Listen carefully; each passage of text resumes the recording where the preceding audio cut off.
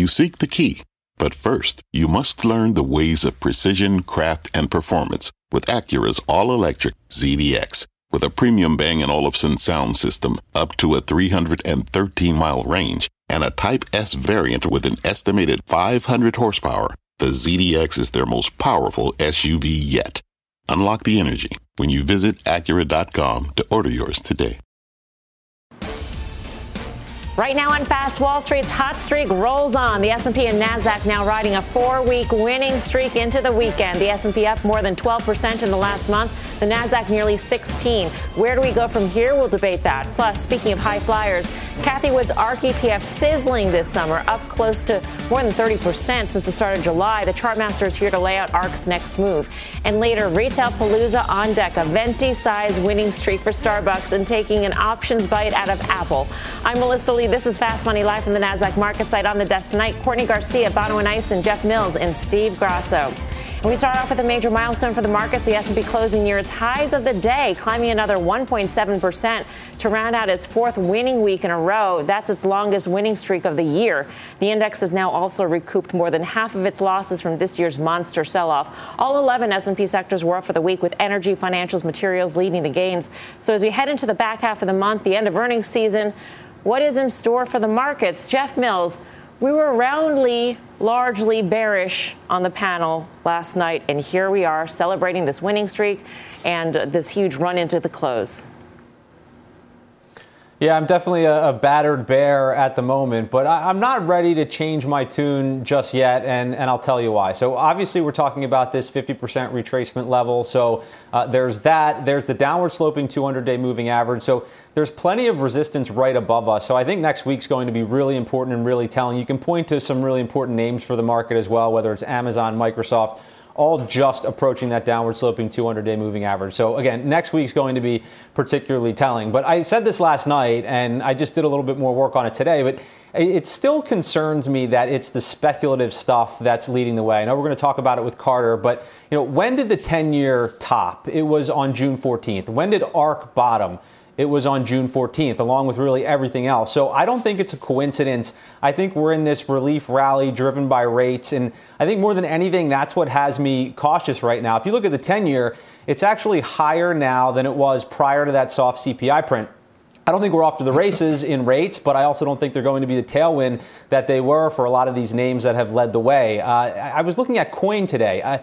Look at the last 4 days, down 10%, up 7%, down 10%, up 9%. When these names that have performed the best recently are sort of flailing around like that, obviously not trading on fundamentals, it still just leaves me with a little bit of caution here. What do you make of this streak, Courtney? This week we were cheering backward-looking data on the consumer, which gave enough confidence to the markets that maybe the worst is behind us in terms of the consumer facing inflationary pressures. And yet next week we're going to get much more sort of real-time reads in the consumer when all of these retailers report. Yeah, so I think next week is going to be really important. But I do think we're at this time right now where we're finally getting good news that actually is meaning good news in the stock markets. And I think we're all a little happy to see that. But we did. Over last week, right, we got a really strong jobs number. CPI came in lower than expected. The producer price index was lower than expected. And even import prices were lower than expected. So I think all of these things together are a positive sign that hopefully we are seeing inflation peak here, which leads us to believe that it could mean that the Fed might not have to be as aggressive with their rate hikes, which is ultimately going to be a good thing for the consumer over the long run. So I know we've never had a situation where we've had this 50% retracement and then traded down to retest the lows. And I roll my eyes just like you, probably will at me, when people say, yes, but this time is different. But from a historic context, we're also in uncharted territory in a lot of ways. We've never had housing prices be this high as it pertains to median income. We've never had this amount of liquidity in the market. We haven't had the speculative mania that we've had also on the institutional side when it comes to crypto and crypto-related assets. So there's a lot of things that are very different. And we also haven't had a pandemic since, 1918 or 1917. None of us can remember that except for Guy. So there are a lot of things that are different coming into this that will set up for us to say, okay, I can understand from historical context this may not have happened, but there are a lot of things that are now in play that haven't happened that may just make this time different. So does that mean this time is different, the markets should go higher, or this time is different, the markets should go lower? I'm saying the fact that we have not retested lows after this 50% retracement, if there's a time that for it to happen, it will likely be this time. Okay, so we could see that. Sam Stovall makes the point that in the past 50% retracements, Gross, and I know you know this because you're all over fib levels, Fibonacci, your favorite, technical indicator. My favorite guy. But we've often actually retested lows. We've never made a new low, but we have retested lows. So what do you think closing above that 42.31 level means for the markets? So let's just throw in another layer of a Fibonacci. When you come back to the 50% retracement, people who follow Fibonacci sell between the 50 and the 618. So that would probably line up with where Jeff is looking at the 200-day moving average being resistance in the overall marketplace. But I have a problem with that stat. I don't really understand that stat, to be quite frank. If you look back at the January high, then you had to forget right now that we're in August. If you look back, there's plenty of times we rallied off recent bottoms more than 50%. Only to make new lows, because there was, in fact, that June low. Who says that the June low is the carved in stone that we're moving off the Fibonacci's? That's the beauty of Fibonacci's.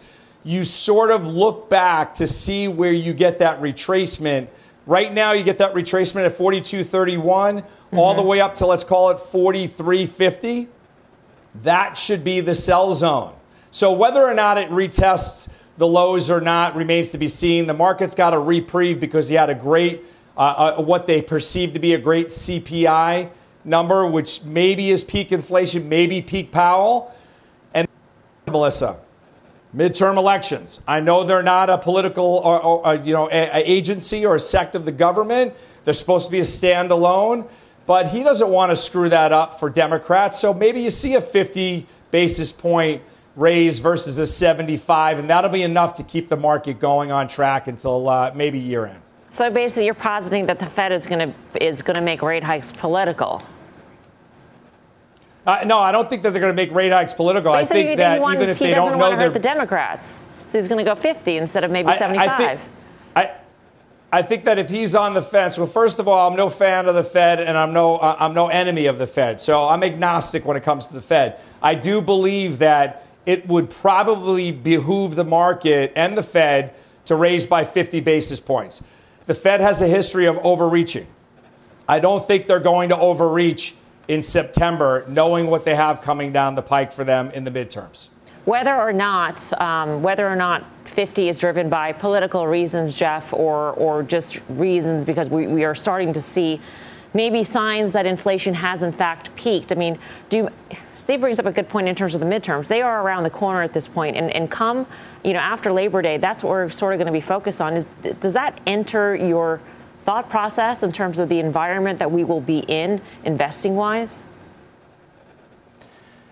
The only thing that I could point out, maybe interesting to the viewers, we actually had a webcast earlier this week, and I highlighted this, and I don't really know the reason why. I mean, people talk about uncertainty just being removed from the market, but the market has not been down in the year following a midterm election, basically ever. It's been a very, very long time. So, take that for what it's worth, but sort of an interesting statistic. And when the track record's that good, maybe we pay a little bit of attention to that. But, I just think whether it's 50, whether it's 75, whatever the case may be, we remember that the Fed is still tightening. So, they may slow down, but in terms of them stopping or doing a hard pivot, I just can't see that happening, especially when, forward-looking inflation expectations. We like to look at 5-year inflation expectations a year from now.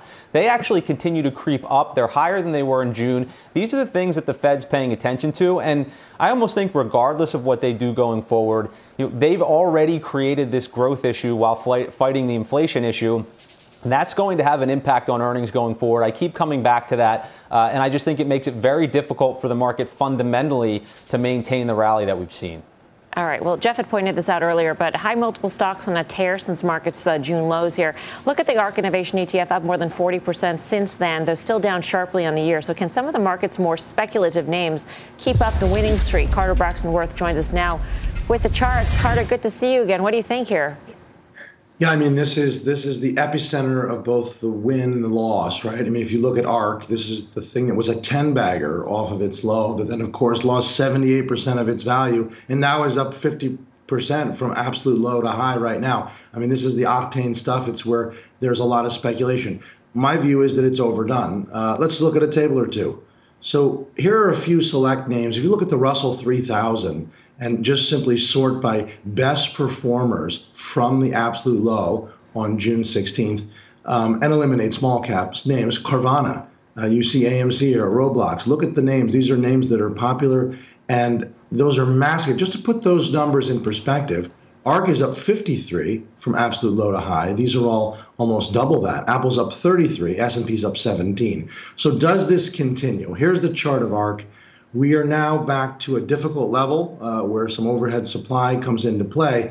But most importantly, look at the third and final chart. This is the all data chart for ARK. So again, you've got a $15 low in 2016. It's a 10-bagger to 160 high in 21.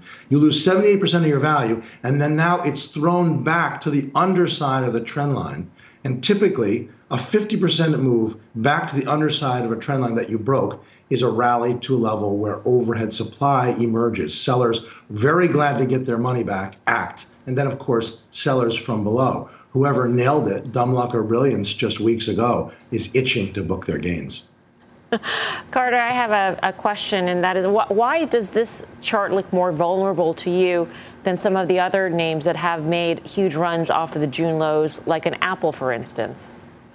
Well, it's an entirely different circumstance, right? Apple loses some 28% from its high, maybe 30 all in, and then it's back to very close to all-time highs. This is something, when you lose 78% of your value, which things like Amazon did in the dot-com, it takes a long time to recover. So this is just a time thing if it's even able to go higher, whereas Apple is quite close to an all-time high.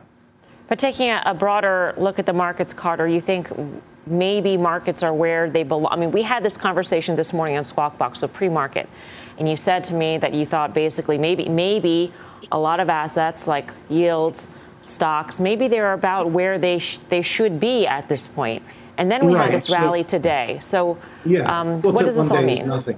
Yeah, sure. Let's talk about that concept. Meaning, if rates were going up for a long time and they re-rated from 3.5 to 2.5, oil up, and then it re-rates, loses from 130 to $90 a barrel, or stocks plunging and then re-rating up. We've had a lot of volatility, a lot of directional moves. We haven't had any quiet periods this year. And I think we're probably going to go into a quiet period now, which is to say sideways or down. Carter, thanks. Carter Braxton Worth. We'll see you back here in a few minutes for options action. So Steve Grasso, what do you think? A quiet period? It's been anything but that this year. Yeah, this has not felt like a quiet period. But I think when you look it through the prism of speculative stocks, what in this marketplace, when the risk is to the upside, or the risk has been to the upside in the last couple of weeks, what happens is people who have shorted stocks run to cover. They have the most to lose. So you start to get, it's very indicative of every rally to have the shorts, the most shorted stocks, be the ones that lead the rally. That always happens in every rally. We just don't know if it's long lasting, and it remains to be seen. Yeah, when I sort of raised my eyebrows when Carter said we're heading into a quiet period, it's not because I don't believe Carter. Of course, Carter's made tremendous calls, Courtney, but, we've seen very light volume in the month of August on days like today, and we're heading into a period where everybody's going to come back after Labor Day, and you don't think that there's the potential for a quiet period when we've got sort of full force coming back to work soon. It's true. Yeah, I think the idea of a quiet period, could make a little more sense when we're still several weeks away from the next Fed hike. And I think that's what a lot of people are really waiting for right now. So I think, I guess I could see it from that standpoint. But I agree. I think ultimately a lot of people are waiting for some higher volatility and high volume days in order to call this, full capitulation before we have a further upswing from here. Whether we need that or not, I don't know. But I think it may not be a bad thing to have some more volatility before we head off. Coming up, earnings season may be winding down, but there's a big slate of retail names on the calendar for next week. How should you set yourself up ahead of the reports? And later in options action, sour apple shares of the iPhone maker have rallied more than 30% off their lows, but the traders think it is time to fade this name. We find out why and how they're doing it. More Fast Money in 2. The market doesn't joke around, so why would you? Get serious. Choose Tasty Trade. Tasty Trade gives you the tools you need to make smarter moves. Dig into data with advanced charting, track profit accurately with order chain trackers, see risk clearly with curve analysis, and trade with low-capped commissions, stocks, options, futures, and more. All on one platform. No wonder serious traders choose Tasty Trade. Join the club, genius. Tasty Trading is a registered broker-dealer and member of FINRA and SIPC. Wouldn't it be great to have all your investment and retirement accounts in one place? Yahoo Finance, our sponsor today, makes it easy. I use it to put my investment account and 401k accounts into one hub and get expert tips that help me confidently manage my money. For more than 25 years, Yahoo Finance has been the brand behind every great investor. Whether you're a seasoned investor or are looking for that extra guidance, Yahoo Finance gives you all the tools and data you need in one place. They're the #1 finance destination, producing a holistic look at the financial news cycle, including breaking news, original editorial perspectives, analyst ratings, independent research, customizable charts, and so much more. Securely link your brokerage accounts for a unified view of your wealth, including 401k and other investments. A comprehensive perspective is what sets apart great investors, and it's how Yahoo Finance ensures you have the insight to look at your wealth in its entirety. For comprehensive financial news and analysis, visit the brand behind every great investor, yahoofinance.com, the #1 financial destination, yahoofinance.com. That's yahoofinance.com. Welcome back to Fast Money. There may be some relief in sight for the consumer. The latest data from the University of Michigan showing consumer sentiment topping expectations in August. The report comes as Wall Street gears up for a big week of retail earnings. Home Depot, Walmart, Target, TJX among the key retailers on deck. So what could these reports reveal about the strength of spending and inventory levels, too, Bono? And obviously that has been a real concern for the likes of a Walmart and Target specifically.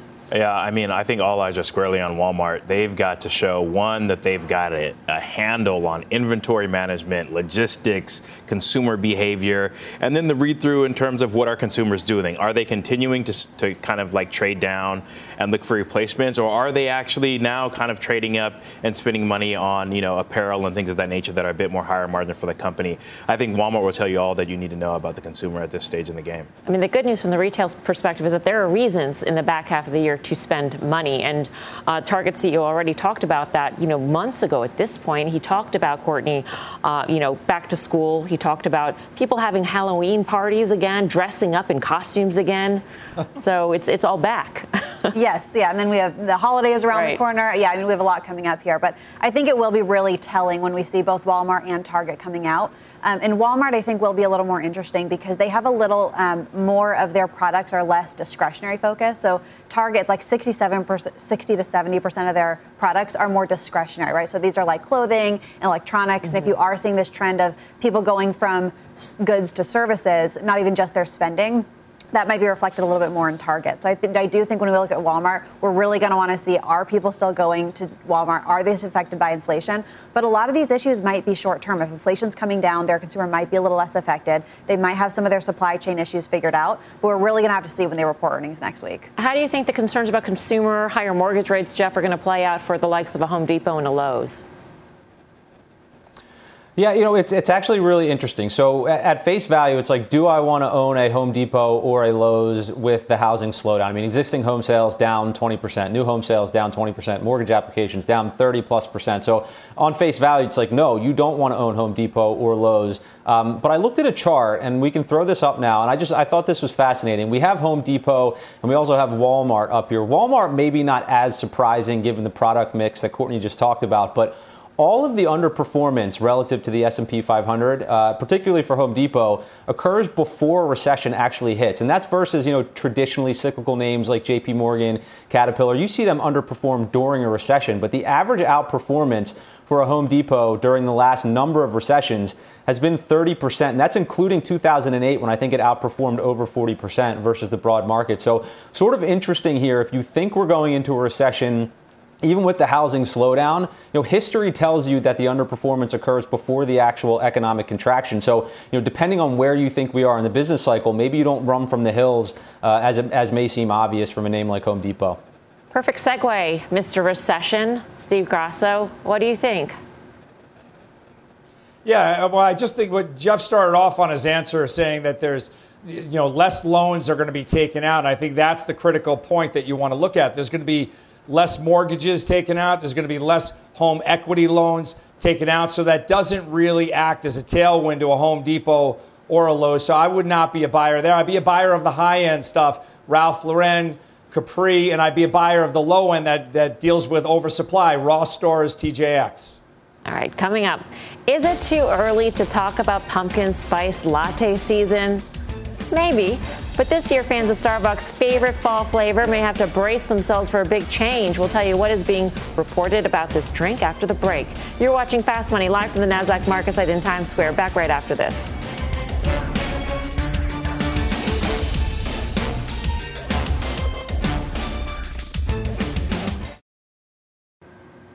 Welcome back to Fast Money. Potentially bad news for pumpkin spice latte fans.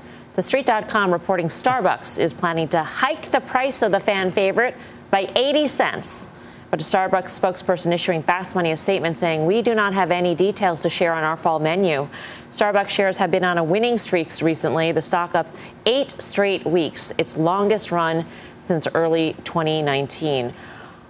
Grasso, you strike me as a mocha kind of guy, but this really goes to the point that, at what point do consumers start pushing back on price increases?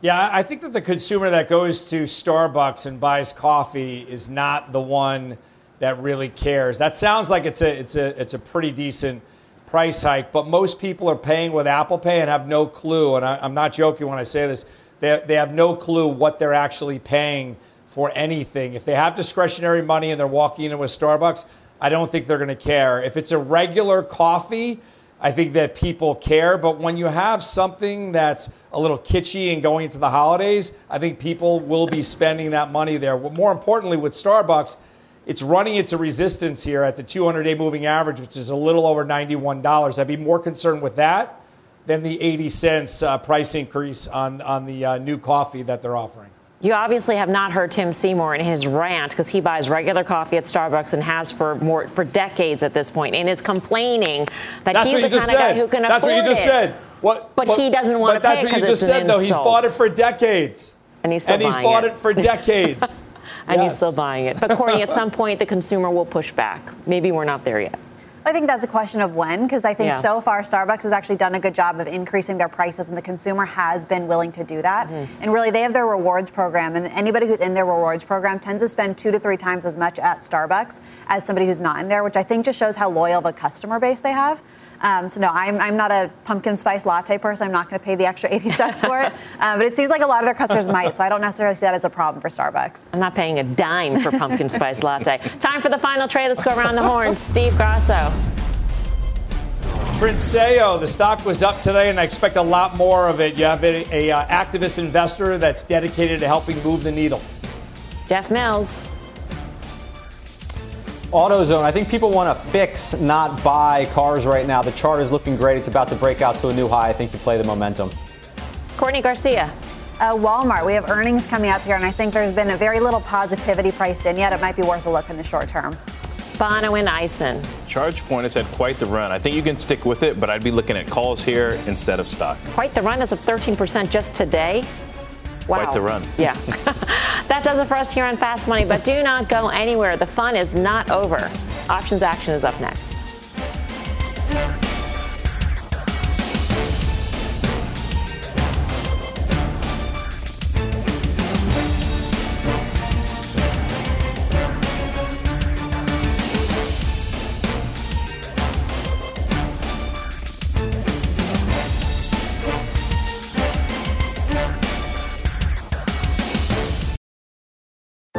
What's on the horizon for financial markets? At PGIM, it's a question that over 1,400 investment professionals relentlessly research in pursuit of your long-term goals. Specialized across asset classes, but united in collaboration, Our teams provide global and local expertise. Our investments shape tomorrow, today. Pursue your tomorrow with PGIM, a leading global asset manager.